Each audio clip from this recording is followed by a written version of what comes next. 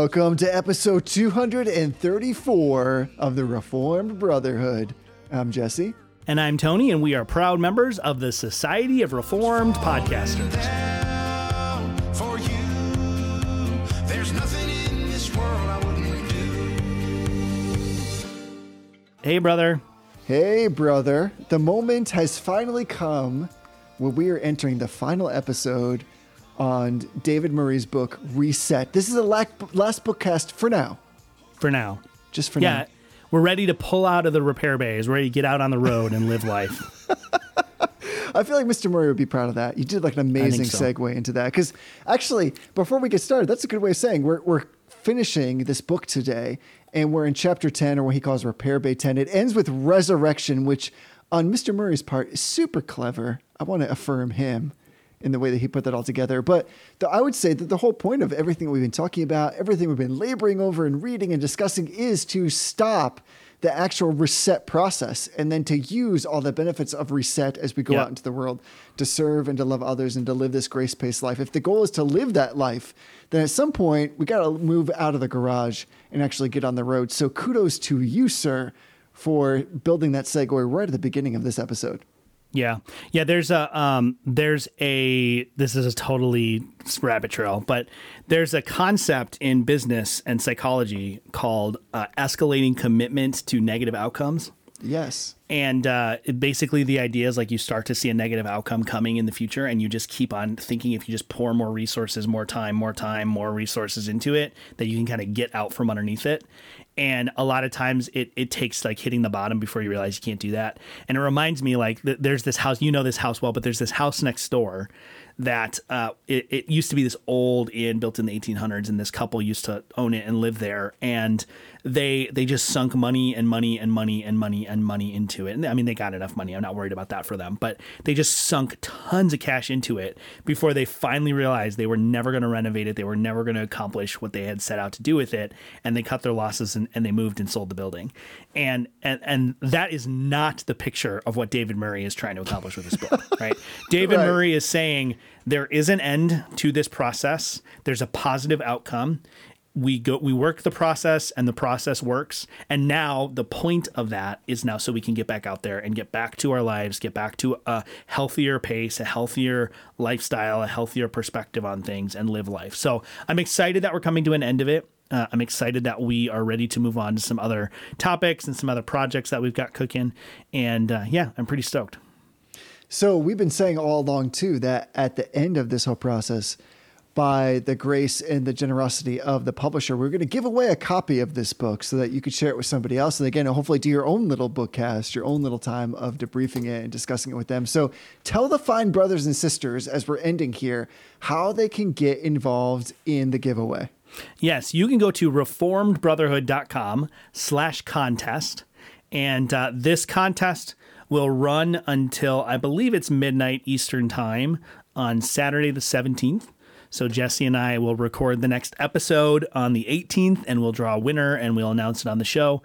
So you have to listen to the show to win. I'm not going to email you. So if you don't listen to the show, we're going to just keep drawing until someone who actually listens to the show and responds to our vocal call on the show contacts us to claim their prize. But if you listen to the show, that will release on the 21st of April, and you are a winner, you'll hear your name. So we're excited. We're grateful that Crossway has provided this book to give away. We think it's an awesome resource. Yes. We think it would be a great gift for you to give this. I think everybody knows someone in their life that is struggling with burnout. Either they've reached burnout or they're headed towards burnout. It's probably your pastor in this pandemic age. I don't mean to be like pejorative. No, it really probably is. Pastors in all sorts of ways are constantly on the threshold of burnout, and especially this last year trying to learn how to be media moguls, not media moguls like they make rap songs or something, but like media, like social media moguls, visual arts moguls, trying to put together these Zoom streams and stuff. It's been a tough time. So if you win this book and you don't have a copy of it, please read it. If you do have a copy, if you've been following along, please consider identifying someone in your life that you can give your prize to and help them through it and work through it with them. Like this is a book that I've found works best if you're able to talk through some of the concepts with people. For sure. And you're able to sort of bounce ideas. You're able to have someone who can look into your life and help you identify the blind spots that you may not be able to see. So yeah. Get your entry in. It's not one of those like you got to jump through a lot of hoops. You don't have to follow or like. Well, you do have to follow, but you don't have to like us on anything. You don't have to share it with 30 friends. You don't have to take a picture of yourself and send it to us in the mail. You just end up visiting us on Facebook, visiting us on Instagram, or liking us or following us on Twitter, and then you get your 3 entries. So check it out. reformedbrotherhood.com/contest. You don't even have to like us generally. Yeah, that's true. Like not at all. I don't know why actually. you'd be listening to us at 234 episodes if you don't like us generally, but it's possible. Somebody may have jumped in. The bottom line is, in love, God has predestined somebody to win this book. So we're going along with that promise and that truth. So true. I know that everybody's thinking at this point, would you just get to some affirmations and denials? So let's at least do that. And I'm going to flip it a little bit. And I would love to start with you if you're willing, but let's go negative first. What are you denying this week? So this is not going to surprise anybody, and it is what it is. I'm denying Wayne Grudem. I had a reason to go back and reread some of his chapter on the Trinity in his systematic theology. And I had this opportunity to respond to someone who asked me a question about it. And I went back and read it, and I came across this gem of a sentence, right? So keep in mind, Wayne Grudem's whole thesis in this chapter, as far as EFS goes, is 1, that EFS is not heresy, and 2, that it is actually the true understanding of the Nicene Creed, and 3, he does not teach that there are multiple wills in the Godhead. There's not multiple divine wills. So here's a quote. It's from page 489 on the Kindle version. I don't know if that's the same in the hardcover paperback one, but it says, quote, "I see no reason why the one will in God's nature could not will that the person of the Father would will to send the person of the Son into the world, or to gain redemption, or to gain our redemption, and also will that the person of the Son would will to come to earth in response to that sending by the Father." Well, I don't know about you, but I counted 3 distinct wills just in that sentence, right? There's the divine will.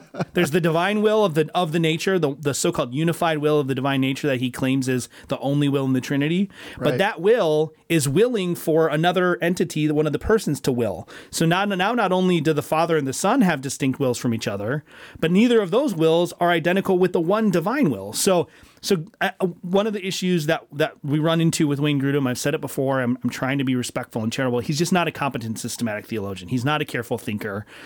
He doesn't seem to really understand these sort of like logical implications that come out of this. But even in this one sentence, you can see he's not very careful, because there's a sentence that clearly is saying, why can't the one will another person to will something? Well, those are different wills. Those are distinct wills. If one will is willing this person to will something else, either that or what he's done is he's actually committed the error that the 5th or 6th Ecumenical Council accused some people of collapsing creaturely wills, particularly the creaturely will of Christ, into the divine will. So they're actually one and the same thing, ending up with Christ having a single will in the incarnation. And as predestinarians, as good Augustinians, all creaturely wills actually just being some aspect of the divine will in action. So either he's doing that, which I don't think he is. I don't think he's trying to, or he's now postulated a plurality of wills. And here's where it comes down to. We have him saying that he agrees that a plurality of wills in the Trinity is not correct. We have Al Mohler back in the day of defending these guys, saying that a plurality of wills in the Godhead would indeed be heresy.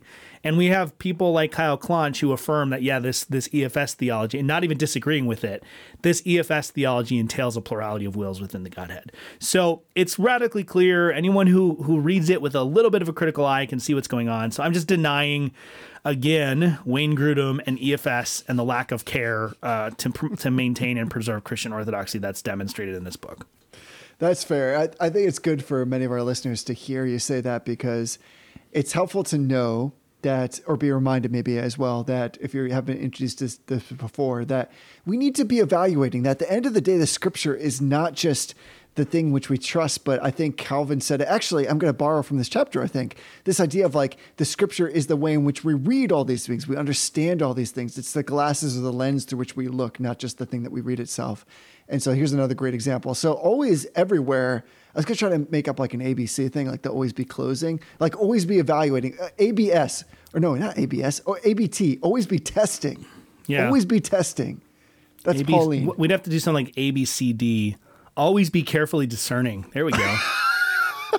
That's actually really, always really be good. carefully discerning. Yeah, that's really good. Can we file that under the bumper sticker thing? I think over the course of 234 episodes, we come up with so many bumper stickers, right? Or potential bumper stickers. This phrase heretofore is permanently trademarked by the Reformed Brotherhood. All rights reserved. 2021. B, C, D. Always be carefully discerning.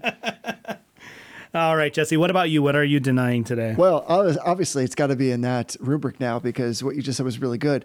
I'm actually denying against like myself, I think, because I don't want anybody to ever think when I bring like a theological denial, which I'm about to do here, that I'm not also like intimately in the group of which I'm actually denying. And so here's the denial is I'm kind of denying against this idea to like elevate the gospel, which sounds in many ways blasphemous, but the denial is the gospel itself, like the story, the narrative of what God has done, has no power apart from God himself.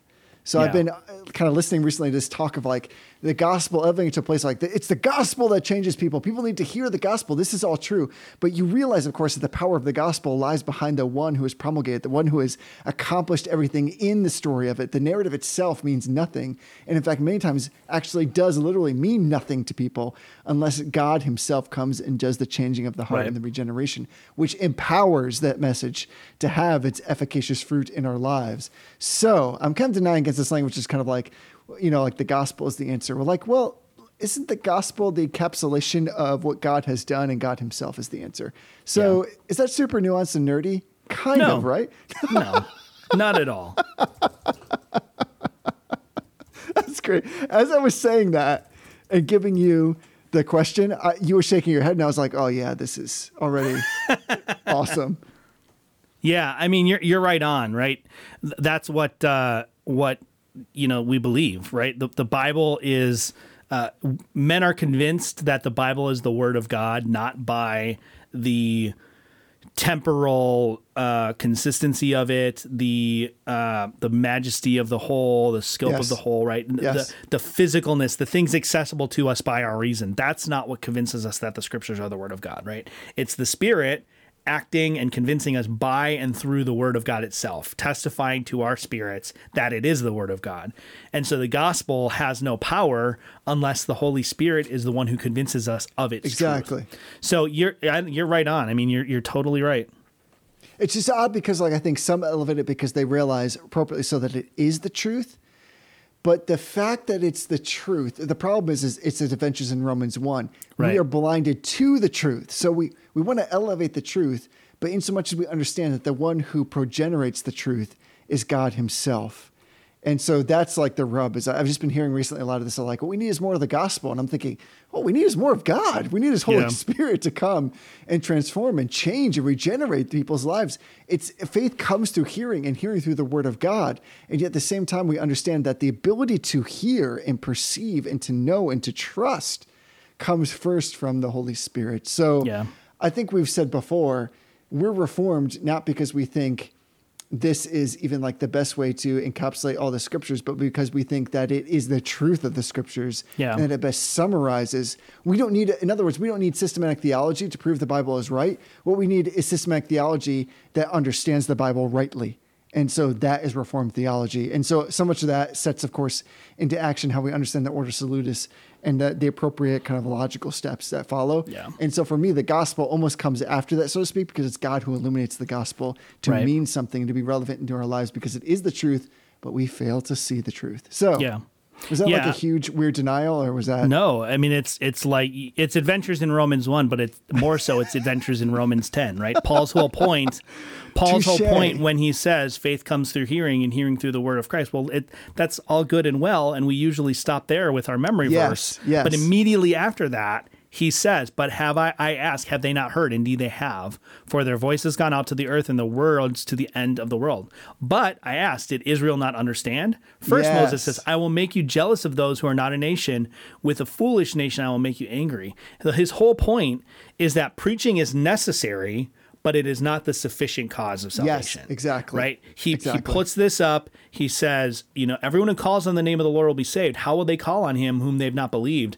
And then it says, we need preachers, but more so than preachers, without the Spirit of Christ, without the Spirit of God turning people to the truth, then they don't know, they don't hear.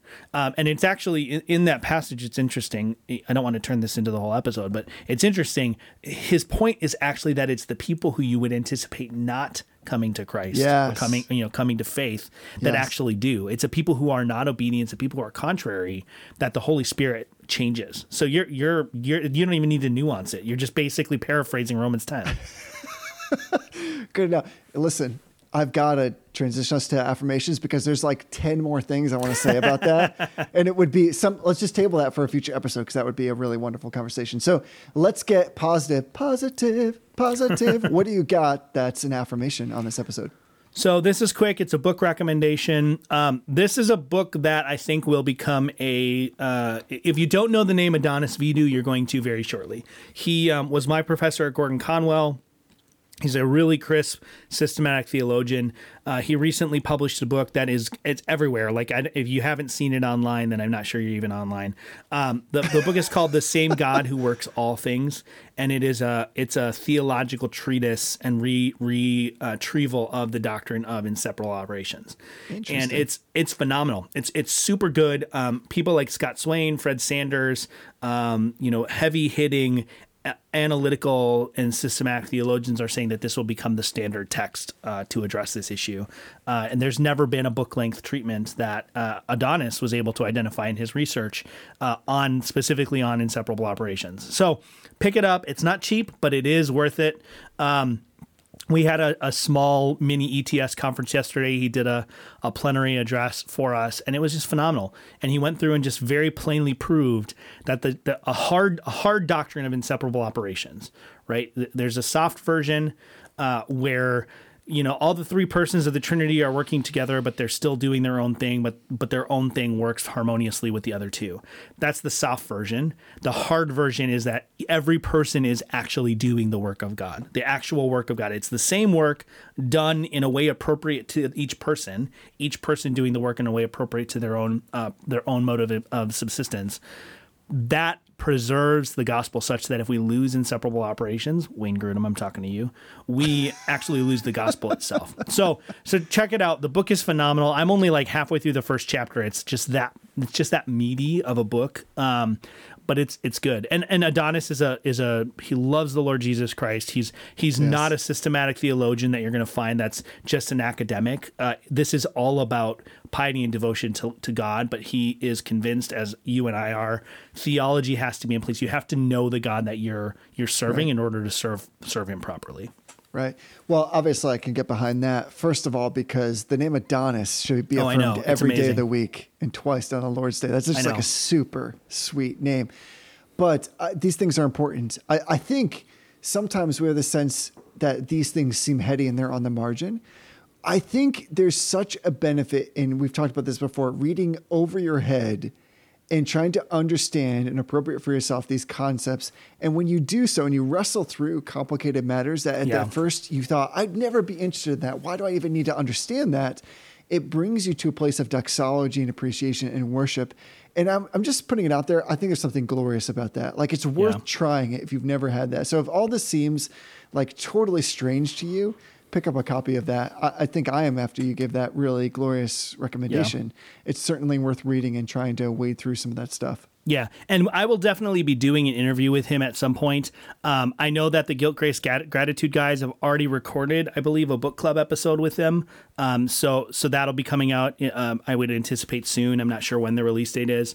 He's on all sorts of podcasts. Like I said, if you don't know his name, if you're anywhere in evangelicalism, sort of the Reformed side of evangelicalism that's interested in systematic theology, you're going to run into his name soon. I know he's working on articles for places like the Gospel Coalition. He wrote for Credo magazine. I mean, all of the big online magazines that you're used to reading, he's starting to get involved in.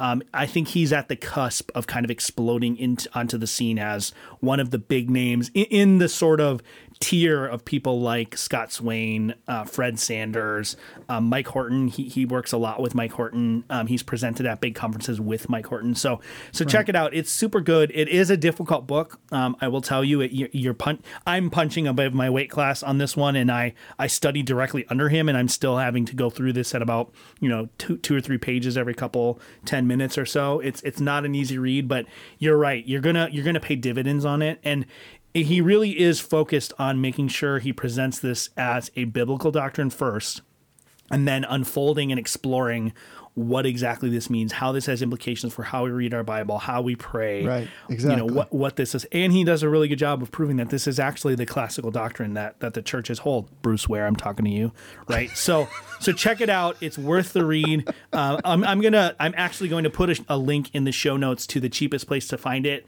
It's not Amazon right now. It's I think it's Christian Book is the easiest place and the least expensive place to find it. So I'm going to put up a link, and then hopefully we'll be getting him for an interview within the next maybe month or 2. That's what I'm talking about, because here's the thing. I think we can all agree, yes, his name is exploding. Yes, he's going to become somebody that you're going to be more aware of. Have any of those podcasts done the definitive interview? No, that's really our domain. That comes, the definitive stuff really comes under our purview. Would you agree with that? Yeah, we're the only people allowed to be definitive. That's all I was thinking. When you were saying that, I was like, yeah, but he hasn't had a conversation with us yet. So we're going to hold that up as the definitive experience. Well, yes. Let me tack on to that really briefly and say that my affirmation, also a book. Why wouldn't it be? Because you and I, of course, don't set up a lot of pre-gaming for this. We just know that our affirmation styles are always going to align because God is good to us. So I'm going to hold up my affirmation more for you. It's also a book, but I just kind of want you to see this version of this book. Can you see this? Mm-hmm. Okay, so nice. Yes, so I'm rereading The Attributes of God by Arthur W. Pink. But here's the thing. I just realized, because I was going through a bunch of my books and trying to pare things down in the library, which is a decision nobody should have to make in life, honestly. But I'm paring down my library, and I found this version. It's from 1975, this publishing. Wow. The cover, look at this bad boy. Do you see this lovely artwork? It's I know. It has the tabernacle and then a giant flame of fire, the pillar of fire over the tabernacle. And this book, I mean, this is in some ways a cheap affirmation because it's just so good. That should be the default affirmation, right? We shouldn't have to say it. But in terms of a devotional resource, it's such a slender volume. It goes through all these lovely attributes of God, and it just rocks my world every time I read it. So I'm just affirming once again, pick up a copy of this bad boy. I almost feel so where I live in the summer season, they do this thing where people come from all over the world, literally all over the world, to show their Corvettes. There's a lot of car showing type things that happen here. Where's the book showing? Because I want to bring this bad boy out. It's got this bright, what is this? A bright blue, sky blue. It's got this really 70s graphic art of the tabernacle and a giant flame. I want to be where's the group that gets together and just says show me your old version, especially 1970s versions of classic Puritan and reformed. You know what I'm talking about? There's a certain era where you want to say oh my goodness, a publisher would never put that on their cover now because it just is too weird and antiquated. Yeah. I remember for a while, I think it was Baker. Every book they published. This is Baker. Every book they published looked like the cover of a Left Behind novel.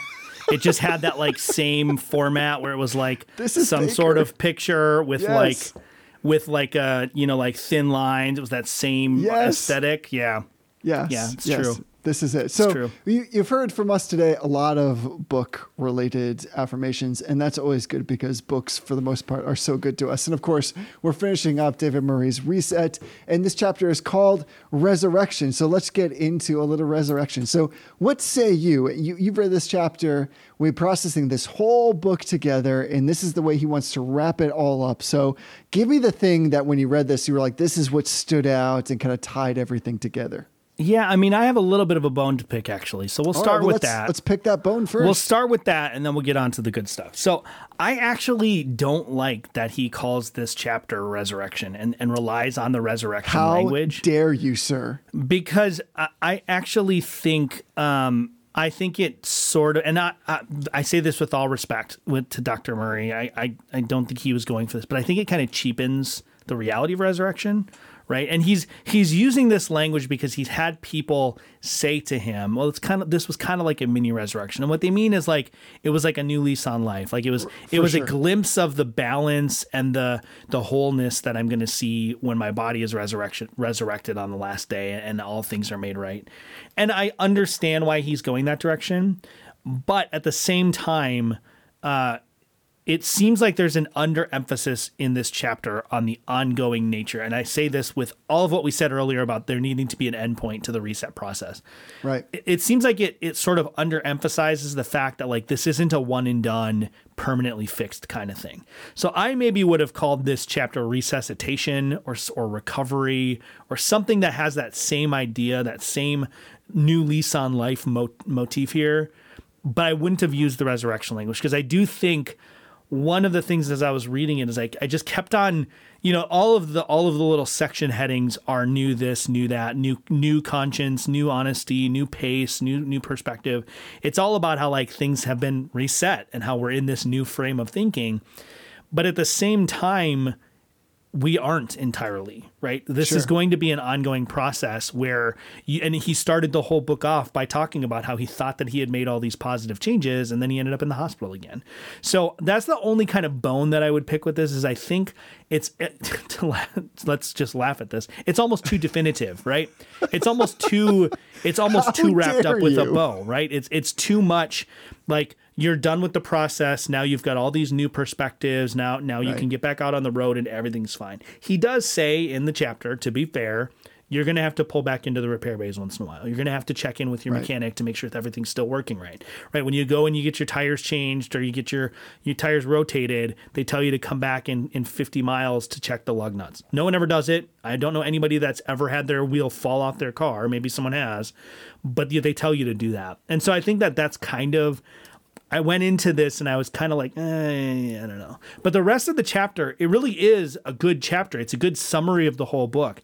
It's kind of, I almost wish that this chapter or a summary of this would have been front loaded because it's almost like all these new things that he's talking about. You have these new things now that you've completed the process. Right. These are almost like these are the targets that we should have been shooting for. These are the goals. This is, you go and you get your oil changed at Jiffy Lube and there's like the 33-point check that they do on all the systems on your car. This is the 33, I didn't count them. This is the 33-point check to sort of show that you've completed the reset process. So I think it was a good chapter. I think it's a good optimistic chapter, but I do worry a little bit that people might read it and be a little bit almost too set that they've finished and that they've kind of arrived. And that's not what he's going for. I don't think that was his intention, but that was kind of the feeling I got from it a little bit. So at the risk of like that metaphor turning into a country song that you and I have to compose, in this case, the mechanic That's really is your Jesus. and Conrad's job, isn't it? Yeah, I was going to say, like, this is the kind of thing that would happen in Fast God stuff. But, like, the mechanic is Jesus. Mm-hmm. Check with your mechanic. Is that what you're saying? Yeah, I guess. Kind of. So let me take the opposite side just for the sake of argument, because I don't disagree with what you're saying here.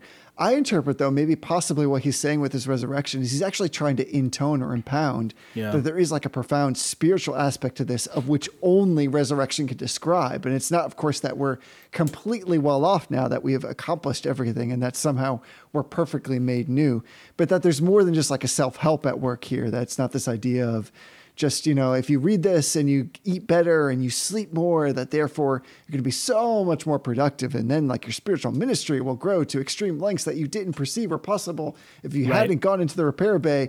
So I'm with you. It's this bit of like, yes and not yet. Yes, you're understanding like the power of God in your life. And yet, of course, like the full eschatological benefit of what we're talking about here is yet to occur. And so he starts off by recapitulating at least this idea of like the new pace, the grace pace. And he says, the verse above the garage exit reads this, and I'm going to quote him. He says, of course, from the scriptures, "Do you not know that those who run a race all run, but one receives the prize. Run in such a way that you may obtain it. And then he goes on to say, when we read that verse before entering the garage, all we could think of was 100-meter sprint and running as fast as we could all the time. But we've learned that life is better viewed as a long-distance race, and that quite a different pace, as well as different skills and tactics, is required to run it, enjoy it, finish it, and win it, end quote. And so I start there because I think what you're saying, what I'm saying, is one of the things that was most shocking all along is because we know that God is a God of infinite power. Like, God is just power. That's all that he is. He's full thrust. He's full ability. He's unencumbered, and he's solitary and singular in that way, that I think sometimes we appropriate, well, then when it comes to running, quote unquote, this race or living this life of ministry, then we also should be like all thrust, all power, all pace, all the time. What he's saying is, no, that's not that at all. Right. In fact, you're not being contingent. And what God says of you and what he requests of you is to run in pace, which means not running above or beyond your pace. And I still find that even at the end, somewhat shocking, right? Yeah. Yeah. And he goes on and then naturally transitions into this idea and this sort of reassuring that you might feel a little bit lazy in this new pace. You might feel like you're not actually doing things because you might, you look back. I actually had this experience just this morning. I've talked about how like one of my pacing struggles is my reading schedule, my reading goals. I think that I'm going to read a ridiculously higher amount of works than I do, or ridiculously faster than I am. And I every once in a while I have to go back and I have to like pare down my reading list and say like, I'm not going to get to this, take it off my task list. Like it's just sitting there staring me in the face, making me feel bad. And I'm actually kind of lying to myself if I think I'm actually going to get to this in this time frame. And so I think he's right that we have to be careful, or we might look back at how much we were doing, how much we thought we were accomplishing, how much, how fast we thought we were moving, how fast we thought things were growing, and realize that we've intentionally pulled back from that. And I think that kind of speaks to the fact that we need to readjust, reset our understanding of what success even is. And that's why I think this chapter is helpful, because each of these different new categories that he talks about, each of them really are kind of like a measure of success in terms of, have we actually done this process? Have we actually accomplished what we set out to do and reoriented ourselves to a more sustainable pace, a more sustainable target, a more sustainable way of eating, a way of sleeping, all of these different categories we've talked about. If you go through this chapter, and I'll admit, I had some times when I was going through this chapter that I was like, I don't think this describes me. Like, I don't think that this new thing that he says I'm supposed to have, I don't think I have this yet. And so I'm going to have to kind of go back and think through it again. But this is a good sort of rubric for us to look at and say, like, if I don't feel like, new contentedness or new contentment, if I don't feel like I'm content with what it is I'm accomplishing, there's two options, right? Either it means that I am being lazy and I need to actually push it a little bit harder, or maybe it means that I need to learn to be content in all things instead of trying to make contentment an end of itself, right? So I think that this is a good sort of litmus test. That's why I almost wish there had been some sort of like preface at the front that said like, here's the things that we're shooting towards. If you go through this book and you start to see these areas grow, then that tells you that this process is working. Because like I said, I can tell you there are areas that I look at this and I'm like, yeah, this hasn't. New selectivity. I just keep adding books to my list, and I know that I'm not going to get to them, but I just think I'm going to. I need to get better at that, because I do end up saying like, oh man, I feel terrible. I feel guilty that I haven't accomplished reading this book in the time frame that I want to. Well, no one is imposing that timeline on them. Exactly. I'm not a student anymore. I don't have deadlines like that. I don't have, every once in a while, like I have to read Reset before we record the episode. Sometimes there's that stuff, but for the most part, these are all self-chosen deadlines. And I've literally created deadlines that now are making me feel guilty. I have the power to change them, right? So I'm not being successful at being selective on what I'm committing to in terms of reading or what my deadlines are. So I'm going to have to go back and rework through some of this stuff. I'm saying a lot. Like every word suddenly has the prefix re on it. That's crazy. It's like English doesn't, I don't know. English seems to have that a lot now. I think Dr. Murray would be so very proud of how far we've come in using that. Of course, like that's something that I resonate in, and I think what you're saying makes sense. I think part of the reason why I love it talking about this stuff with you is because in some ways we're kind of, I hope as people are listening to our conversation, like listening in, like they're being given liberty to say things like, it's okay to say, can we just all acknowledge that sometimes we do things for the sheer sense of accomplishment, right? And not because they've actually added something to our lives. And even with spirituality, we sometimes tend to do that. And so I remember when teaching finance, I would always I had to actually grow to this point where I put in the syllabus that the point of the whole course wasn't so that you would be able to pass a test, but that you'd be able to internalize something in the essence of your being and be productive and useful in how you live and how you serve others. And some of us need to hear that with respect to the scriptures in the Christian life. Yeah. That it's not just about like some kind of pace where we're like, we read the Bible through every year because, and this is going to sound like it's going to be anathema to some people. Why would we force ourselves in our quote unquote, like daily devotions, which I even have issue with that word, but our daily devotions, why would we force ourselves to read through the scriptures if at the end of the year, we aren't any different than when we began that year?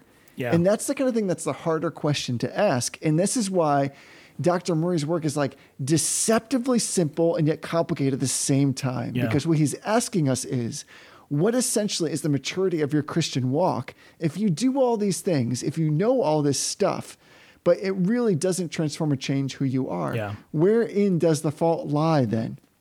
And so when he's getting into all these questions about asking, what does reset mean? I think he's actually in some ways asking us to reset from our Christian expectations. Like, would you agree with that? Yeah, absolutely. And, there is sometimes a value in setting a goal simply for the sake of accomplishing something, right? Of course. Accomplishing something for the sake of accomplishing it, that has value sometimes, as long as you recognize that that's the point, right? If you, I remember there was a year, right? I became a Christian in 1998, right? The first time I read through the Bible in entirety in a year, I think it was like 2017. It wasn't that long ago. I had read the entire Bible over the course of multiple years or piecemeal. Like I had laid eyes on and internalized every verse and every page of the Bible. But the first time I actually sat down and said, this is a goal that I'm going to accomplish, there was a point in the year where I had to say to myself, this is not necessarily about a specific spiritual growth metric that I can measure. What it ended up being was I said to myself, I need to learn to be disciplined. And part of that is when I set a goal, I need to accomplish it. And so there was value in that, but it was really just about the goal. So I think we have to free ourselves to acknowledge that. And we need to sometimes recognize that we think that we're setting goals for some ulterior motive other than just accomplishing something. We need to be honest enough when it is just a desire to accomplish a particular task or reach a certain milestone. That's fine. I know people who have a goal to read the Dogmatics, read Bavinck's Dogmatics, and they want to do it in a year. Like, you're not going to remember any of that. You're not going to read the Dogmatics in a year and remember any of it. And that's fine. Maybe that's not your point. Maybe you don't want to remember it. Maybe you do. And maybe you need to stretch that goal out to 3 or 4 years. Right. But I think you're right. Like, we need to have permission from ourselves and understand that our conception of what the Christian life is almost certainly not perfect. Maybe not almost certainly, is not perfect. Like, we're never going to have a perfect understanding of what the Christian life is and what it's supposed to be. Not this side of the resurrection, at least. And so part of what we need to do, right, is readjust our understanding of sanctification, right? When I came to the conclusion and I realized that what the scriptures were teaching was that sanctification is something that God does to us to enable us to grow. It's not something that we contribute to. My good works are not my sanctification, right? And they don't really add to my sanctification in a strict sense either. They are the outcome of my sanctification. They're an indicator of my sanctification, and so they're important. And if they're not there, then I have no reason to say sanctification is there. But they're not the cause. That was an incredibly freeing moment for me, because all of a sudden I didn't have to walk around. We're called to test our fruit. We're called to assess our fruit, right? We are called to do that, but I no longer had to do that in order to test whether I was growing in the faith, right?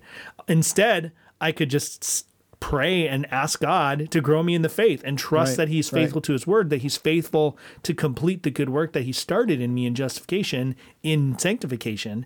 And it was at that moment that all of a sudden it seemed to click. All of a sudden it seemed like God was now he was pushing forward with sanctification. That's not a formula. It's not like everybody's going to have that same experience, but for me it was. And I think you're right. In this chapter, all of these new perspectives, new things that he is saying should be an outcome of this reset process, those are all things that we need to free ourselves up to see and to accept, because some of them are difficult. Like accepting a new pace, that's a hard thing for a lot of people. Yes. It's a hard thing for me.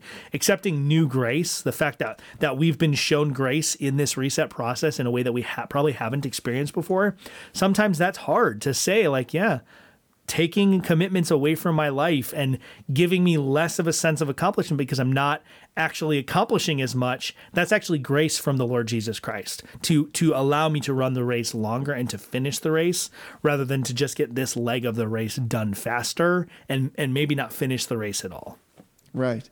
Let's go back. I want to tease it out a bit because I think that's actually really profound. Let's go back all the way to the beginning where Dr. Murray starts with a metaphor using this idea of running. And he's, of course, borrowing in some ways from Paul, but he himself, it sounds like, was a runner. He was an athlete at some point in his life, and I think continues to be, of course, because it sounds like he could bench press me. Yeah, I'm sure. Yeah, it's because he's like lifting like 3 days a week, which I sometimes lift a beer to my mouth. But beyond that, I'm not doing like a lot of like explicit lifting. And so I'm thinking back to how he started. And one of the things you just said resonated with that original description, and that is, one of the things they actually tell runners is that if you want to build your endurance, actually even beyond that, if you want to build your cardiovascular health, you want to literally like grow capillaries and the efficiency of capillaries in your muscles, that what you actually have to do is run well below your fastest pace. In fact, it'll feel like you're not working hard enough, but it's actually in the ability to run over long distances at a moderate and reasonable pace that seems quote unquote easy, where you're actually doing the most good for your body. Right. And I think that's partly what I'm drawing on here is, I think there are a lot of us will think, and I'm just going to be honest, maybe it's just me. So I'll just say it's me. I've sometimes thought, well, you know what? If I'm particularly dutiful and diligent in reading the scriptures, even if, let's say, like I'm not getting a lot out of it, but I put in the time and I'm really diligent and I'm really trying to express that I'm worthwhile, it's on those days that I'm going to say, well, of course, God always loves me, but here I'm showing God that I'm doing something particularly important for his work, that I'm particularly concerned with his will. And the bottom line is, like, I am impounding some sense of like meritorious behavior that I'm somehow internalizing, that I'm doing something that on those days ingratiates God more towards me, that those days are going to be better or go more in my direction because I've somehow expressed that I really do love God and I've manifest that expression in some demonstrative behavior. And really, is not the gospel the exact opposite of that? Right. And like I can couch it in Christianity. And I think what Murray is challenging us here is to say, don't do that thing. Really don't do that thing. In fact, he gets to the end of this chapter and he says, and I'm just going to quote him, it's one sentence. He says, they're doing less, but they're accomplishing more, end quote. And that's where I want to be, is like this trusting in God, this sense that I do not need to perform for God. And that even when I sense that I am performing with God, that he's doing something in response and he's rewarding me, that is nonsense. That's not the way God works. And so I want to get in this place where I'm doing less, but accomplishing more because I'm, one, focusing on the fact that I'm a contingent being. And I'm, two, putting all of my trust in God because of the fact that I'm a contingent being. And then beyond that, everything I do is not in any small way, even in the back of my mind, saying, God, I'm doing this for you, and therefore you owe me something. There's a reciprocity in our relationship. But that, as he says, I think elsewhere, I get the grade of A to begin with because I deserve the grade of F to begin with. Yeah. And that by the grace of God and in his mercy of giving him his son and then his Holy Spirit to indwell us, that all of that power that exists, everything that I do, has in fact nothing to do with me. It is all by the mercy of God. So turning this over to begin with is really the thing that gets us ahead in life. It's not because we've tried to work really hard to understand complex theological topics. Everything, anything, all the things that we have and understand are because God is good to us, and he does this monergistically. And I think some, in the course of 234 conversations that you and I have one of the things that people push back on us the most of is what you just said, that sanctification is monergistic, right?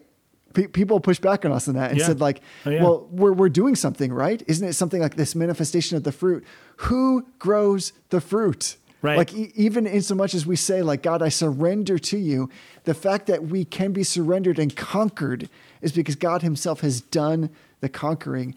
And Murray is at that. He's after that in this book. And as he's wrapping it up in this chapter, he's saying to us, listen, be about that thing, but understand that in being about that thing, the only reason you can be about that thing is because God has already conquered you, that he has in fact done all the heavy lifting. It's monergistic in that way.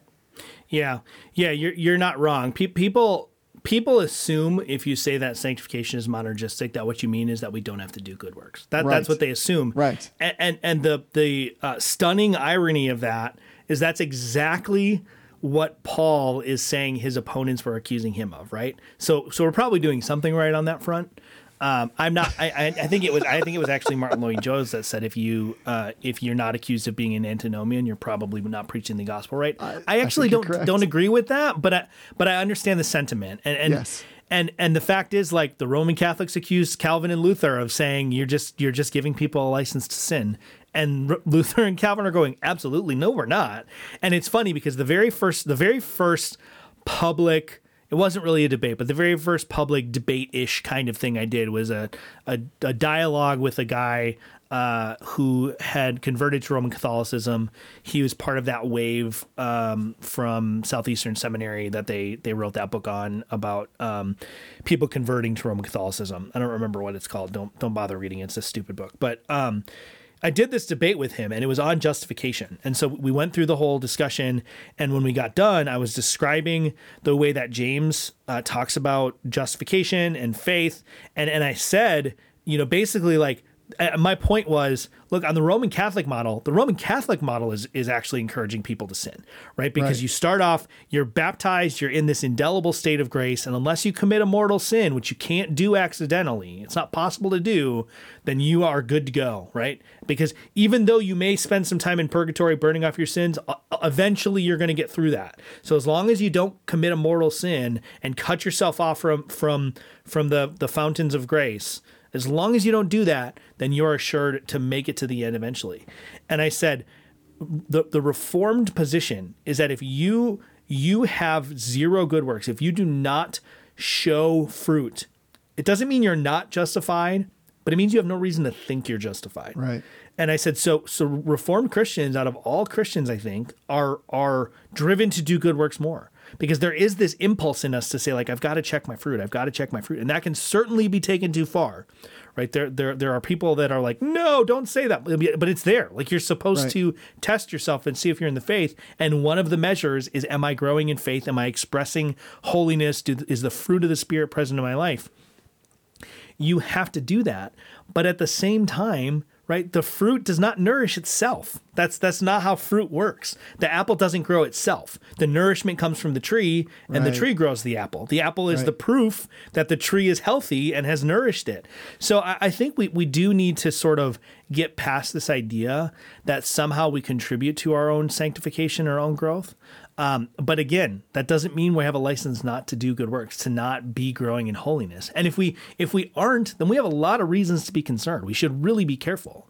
We should really be concerned if we have besetting sins in our lives, that there's no evidence that God is working on those. And maybe that evidence only is that you still retain a disgust for that sin. Maybe that's it. Maybe that's not there. But the fact is that God will grow fruit in those whom he's chosen. The amount, the timing, that's all variable, and it may be very small, right? Even the Westminster Confession says, like, there may be a time where it seems like someone has totally abandoned the faith and they haven't. Like, we don't know those things. But I think you're right. And I think this book does encourage us to say, like, we need to rethink a little bit, starting with the premise that the growth comes from the Lord, that is God who does these things to us, and that there are concrete outcomes that are a result of that in most cases. But yeah, I think that this grace-paced life thing, it really does need to start with this understanding of what it even is that we're trying to accomplish and what it even is that we're looking for.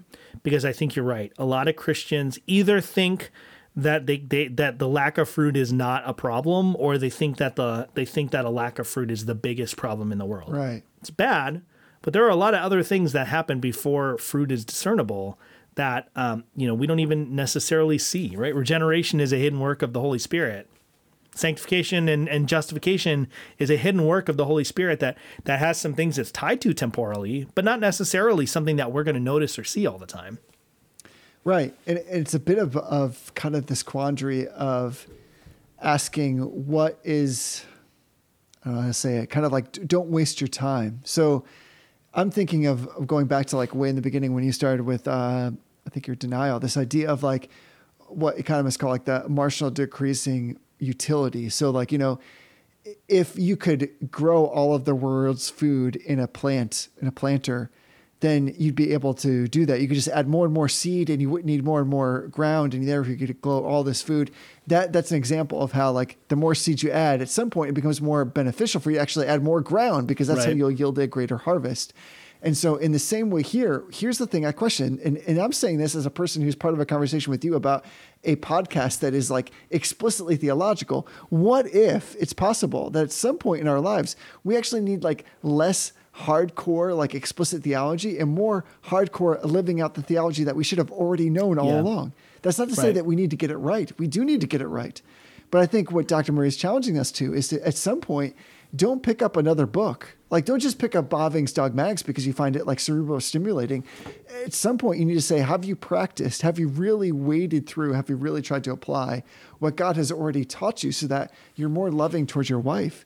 So that as he challenges us elsewhere in this whole book, where you say, listen, by God's grace, by the power of the Holy Spirit, one of the things I want to accomplish is I want to be more patient with my coworkers who just drive me up the wall. Yeah. And if we can't get to the point where we're actually investing our first and best resources in that, because our theology, our underpinnings are solid and that they are orthodox, then it doesn't matter if you want to pick up more like kind of like cerebral theology on the periphery. It doesn't matter. That's actually in some ways maybe a waste of time. Don't waste your time. Go after true Christian maturity, which is not just the books you've read or like, like the weird 1975 covers that you can appreciate of like some kind of strange, theological printing, but that you are actually living out the Christian walk in a way that expresses your true fidelity to Jesus Christ in a way that brings him glory. Yeah. That's really what we should all be after at the end of the day. And we can confuse ourselves into thinking that I'm doing certain things that look like they're fruit, when at the end of the day, they actually communicate nothing about our actual maturity as it stands with respect to being in Christ. Yeah. Yeah. I mean, this is one of those topics that I think is a perennial topic that Christians need to come back to, right? Because I think not that I am perfect or that I ever will be perfect this side of the resurrection, but at least in this part of my life, I feel like I have a pretty good perspective on this right now. I think that the common pitfalls in Christians, right, is we spend all of our time thinking that we need to know more about God. And then on the flip side, the other ditch on the other side of the road is that we spend all of our time thinking that we need to do more for God. Right. And we need to know more about God. That's true. We need to do more for God. That's true. Yes. But there's a middle road somewhere where our knowledge about God and our practical devotion and the outflow of that practical devotion to God, there's a middle ground where those things marry together. They harmonize together. And I think we went way off of topic from what this chapter is about, because he doesn't talk about this explicitly. But I think the whole culmination of the book, it's not so much about balance as though there's some equation that you're trying to make the both things on the side of the equal sign the same. It's really more about the right proportions at the right times and for the right reasons, right? When you're a seminary student, I was having this conversation actually with someone yesterday at this little mini conference. When you're a seminary student, it's not healthy for you to be a full-time minister at the same time in most cases, right? Those first couple years of seminary, like the first 2 years of seminary, you really should be learning the practice or the theory behind things, right? If you're trying to do your ministry at the same time as learning how to do ministry, every bad habit that you make, every bad move you make, a mistake you make in ministry is going to ingrain itself into the theory that you're learning. Right. And every theory that you learn, whether it's good or bad, is going to affect your ministry. And so it creates this reinforcing cycle of things that isn't necessarily healthy. And so a lot of times the best thing to do, and most seminaries don't have you doing a practicum or an internship the first year or two of your seminary experience. a lot of times the best thing you can do is you can devote yourself radically to study. And you go to the church, you serve the church, you are an active member of the church, you help where you can, but you set boundaries for that. And that's a balance in that part of your life that's important. And that might be the same when you're a new Christian, right? When I was a brand new Christian, I threw away every CD that I have that was secular music. Not at the time I was being a legalist. I thought that was the holy righteous thing to do. I thought that was the expectation for Christians. I don't think it was. I don't think it is. But it was a good thing. It was a healthy thing for me to do at the time because I didn't need distractions. I didn't need to have these other things in my life that were distracting me, right? I didn't read any books except the Bible for like the first year that I was a Christian. I read nothing else, even my schoolwork. That wasn't good. But I didn't even read my books for school. I just read the Bible. So there's different phases in your life, different times that you run into where you have to have different balances, right? I have a friend who's a new father. Right now is probably not the best time for him to pick up the dogmatics and try to work his way through it. That's probably not going to be a successful thing. Maybe right now you need to read some parenting books. Maybe right now you need to take a break from reading because you're so tired you can't even think straight, right? There's all these different things that come at us, and this reset process, and this is maybe a good place for us to stop. I was a little bit hard on David Murray early on, but he is clear in the chapter that you are going to have to pull back into the repair bay. You're going to get dinged up as you go. Like, you're going to get beat up a little bit as you go. He talks about like this example with Steve Jobs that I don't know how much of that is necessary, but you have to go into this. Was I reading something else? Is that in the chapter or did I make that up? I was questioning what you were talking about. I feel like maybe I made that up. I think that's a different book that I was reading. See, this is what I'm talking about. I got too much going on. Now I feel it's sure. Here. I'm looking at it right now. Okay. We're back on track here. I totally lost where I was going with that. This is amazing. Amazing podcasting with no safety net. My point, I think, was that you're going to go through these phases in your life. And this process that he has led us through in this book, which I said earlier, I think is best done with a partner or with a peer or with a group of people. It's best to do this with people who can look into your life that you trust to say, you missed a big dent in the back fender, right? You missed a spot. It's someone who can say that to you and who you will say, yeah, I guess I did. If you told me I did, I trust you. I guess I did. Let me go back and look again. This process is something that most of us will have to go through many times, right? A new baby comes along, a new job comes along, a new ministry opportunity comes along, whatever it is, you may have to pull back in and go, all right, I got to readjust my balances. I got to readjust my priorities. Right now, my theological study needs to go on hold. Then maybe you come to a phase in life where you get a new ministry job and you realize I got a lot of theological learning that I'm gapped on, or I forgot a lot of things, right? Someday I would like to go into ministry. I'm going to need to address my Greek. I've lost most of my Greek since seminary. I'm going to have to take the time to study that. Right now, it might not be the best time in my life, but another point in my life, it will be. So I think that this has been a helpful exercise, but I don't want us to think, and this is kind of why I was a little bit hard on him, I don't want us to think this is a one and done process. It has an endpoint, right? You finish the process, but you're likely going to have to go back and do the process or part of the process again at some other point. Right. In many ways, that's the very rhythm that he's talking about, isn't it? It's not just, he introduces a rhythm and then he says like, well, this rhythm isn't once and done. You need to constantly go back. And somewhat, I think, in ways is like to give yourself liberty to say that that's okay. That like you're going to have times and seasons in your life where you're going to feel like you're in the desert spiritually, or you're just going to be stressed out of your mind at work. And what you need in those moments is to kind of come back to some of the things that he's talked about here. So whether, as you've said, by your example, you're a seminary student or you're taking on a new job or you're growing your family and that's new as well, I think that everything that you've said there is really helpful. I like the quote from another, like maybe perhaps influential work, because this reminded me of something you said when you said, you know, everything you do, everything you undertake. So let me quote this: every breath you take, every move you make, every bond you break, every step you take, I'll be watching you. Every single day, every word you say, every game you play, every night you stay, I'll be watching you. I want you to sing to me, Jesse.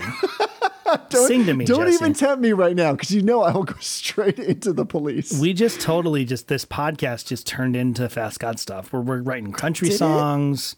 We're singing the Police. I guess so. Yeah, this is good stuff. Well, I hope that people have enjoyed what we can really only properly describe as the definitive series on Dr. Murray's book, reset. But here's the thing, like, I think we embarked on this journey. We like to do the bookcast from time to time. We've done bookcasts of all kinds of degrees. Some things that I think some would consider more heady and theological with respect to like, it's just kind of like esoteric connection to things that we're talking about. And this one was decidedly different because it was all about, in some ways more different than we expected, because it was all about how are we actually living from day to day? What does our Monday morning look like in light of this great faith that we say we espouse? And so I've actually in many ways found this to be more challenging than I thought, because he's really after our hearts. He's after the heart that is connected, the heart that is truly in Christ, and what that behavior looks like, all of the outworkings of that. And it's just so easy for me, at least, to have conversations with you and say like, yeah, absolutely, this is what I believe. Yeah. And then when Monday morning at 6 a.m. rolls around, so much of that can just easily fly out the window.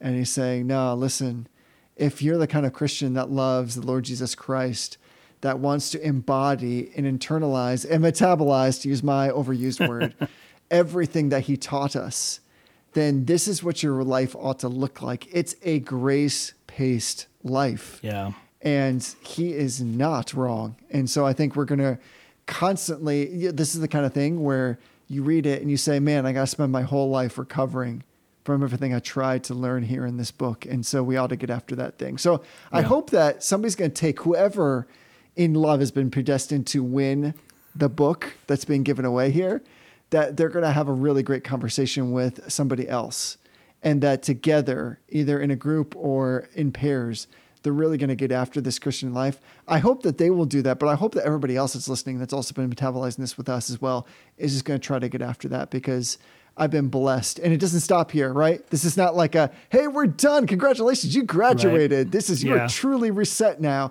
Like somebody's going to like, I mean, I have like a calculator that like every a couple months, like I just hit that button. That's like, I get the pin out, and I click that thing in the back that's hidden and I say like, boop, you need to be reset. And that's kind of how I feel like we're going to have to accomplish this. I have to kind of like take this thing and say like, somebody needs to poke us in the back. That's weird. Somebody's going to have to like essentially say to us, you need to be reset with some kind of frequency, because that's what makes sure that we become centered and that we remain balanced. So you have to reset your calculator every month? So here's that. Let me just hold say this. on. I'm very confused about this here. Listen, this was so surprising to me. This is so surprising to me, and I was shocked by this. So I had to take this big test recently, which I've quoted before. When I went in to take this big test, like at a testing center, when I was, this is by God's grace. Like I want to testify to how good God is to me and preparing me for all areas of life. And here was one that is totally unexpected. Right before I took this test, I went online to refresh myself with like, I have settings on this calculator that I've put on, they're customized for me, but that make the processing of this information and taking the questions so much easier. So for some reason I was compelled, and that was the right word, like compelled to go and make sure that I understood how to get my settings back to where they were. I don't know why. When I showed up at the test, the first thing the proctor asked me to do is he said, pull out the calculator, reset it all back to factory settings. And I was like, sweet Maria. Actually, that's too Catholic. Praise God that like I knew then how to get back to the things that I wanted. And then when I left, here's what's so weird. When I left and I was done, like the test was over, I handed in my scratch paper. I saw the dude shred it. He said to me, show me your calculator. And I was like, okay. And he's like, reset it again. I actually said to him, why? What do you think I'm going to go do with this? And he's like, that's just the policy. So like, I think actually all of us need this kind of good resetting. It's like the level, it's setting us back to base. It's setting us back to what is or should be normative in our worldview. And we need, even though we say we're Christians, we need to come back to that normative orthodox. Like, isn't it kind of scraping away the things that's like not orthodox in some ways? Like coming back to this idea that we're contingent, the basic things. Can I quote Alistair Begg as we close here? Is that okay with you? Yeah, I'll allow it. Can you just do it for me? Because you know where I'm going. No, I don't think I can actually. No, I'm the main things are the plain things, and the plain things are the main things. Yes, but how do we make those main things the plain things? Now do it in a Scottish accent, Jesse. Do it. Oh no, I'm not going to do it. I'm not going to do it. I don't want to offend the Scots. That's a dangerous task. Can we get Alistair Begg on our podcast? And we reach out to him and we say we want to interview him, but all we do is get him to say that thing, and then we're like, well, this has been great. I mean, I feel like I could probably just get a sound clip if that's all we're going for. No, I want it to be like, You want it live? yes. Yes. Yeah, I'll work on that. I'll have our people call his people. Okay, because he's like a brilliant guy, Right. And I just think it would be hilarious if like he hears and we're just like, we get him to say it, and then he's like, "That's all you guys wanted from That's me." it. And we're That like, was the yeah. only question. That's Yeah. the only question, Alistair. Yeah. Yeah. That's it. So, but like the question is to Dr. Murray's credit, like, how do we get to that point? Like everybody Yeah. says that, or at least I say that a bunch of times, like, yeah, it's easy. Make the main things the plain things. But the question is, how do we actually do that? Is it not by in some way, like constantly resetting back to Yeah. the central things of the scriptures, things like how much we sleep, how well we eat, how we take care of our relationships, how we understand resurrection, lowercase resurrection in our temporal lives? Is it not all of those things? And that's where I think David Murray propels us forward in a way that's absolutely appropriate and that we tend to undervalue. Yeah. Yep. You're not wrong. So just a reminder, everybody, check it out. reformbrotherhood.com/contest. You can have 3 ways to enter, 3 options to win. And hopefully somebody will. I mean, somebody will. Obviously somebody will. Not hopefully. I mean, like, unless like the internet crashes forever, which would be terrible. I just went to a dark place. Anyway, reformbrotherhood.com/contest. We will draw a winner. The entries are open until midnight, I believe, Eastern time on April 17th, which is the Saturday after this episode releases. And we'll announce us winner on the 21st. And again, thank you to Crossway for providing a copy of the book for us to give away. We appreciate their generosity. And we would encourage you, if you have not bought the book and you want to, then go ahead and buy it.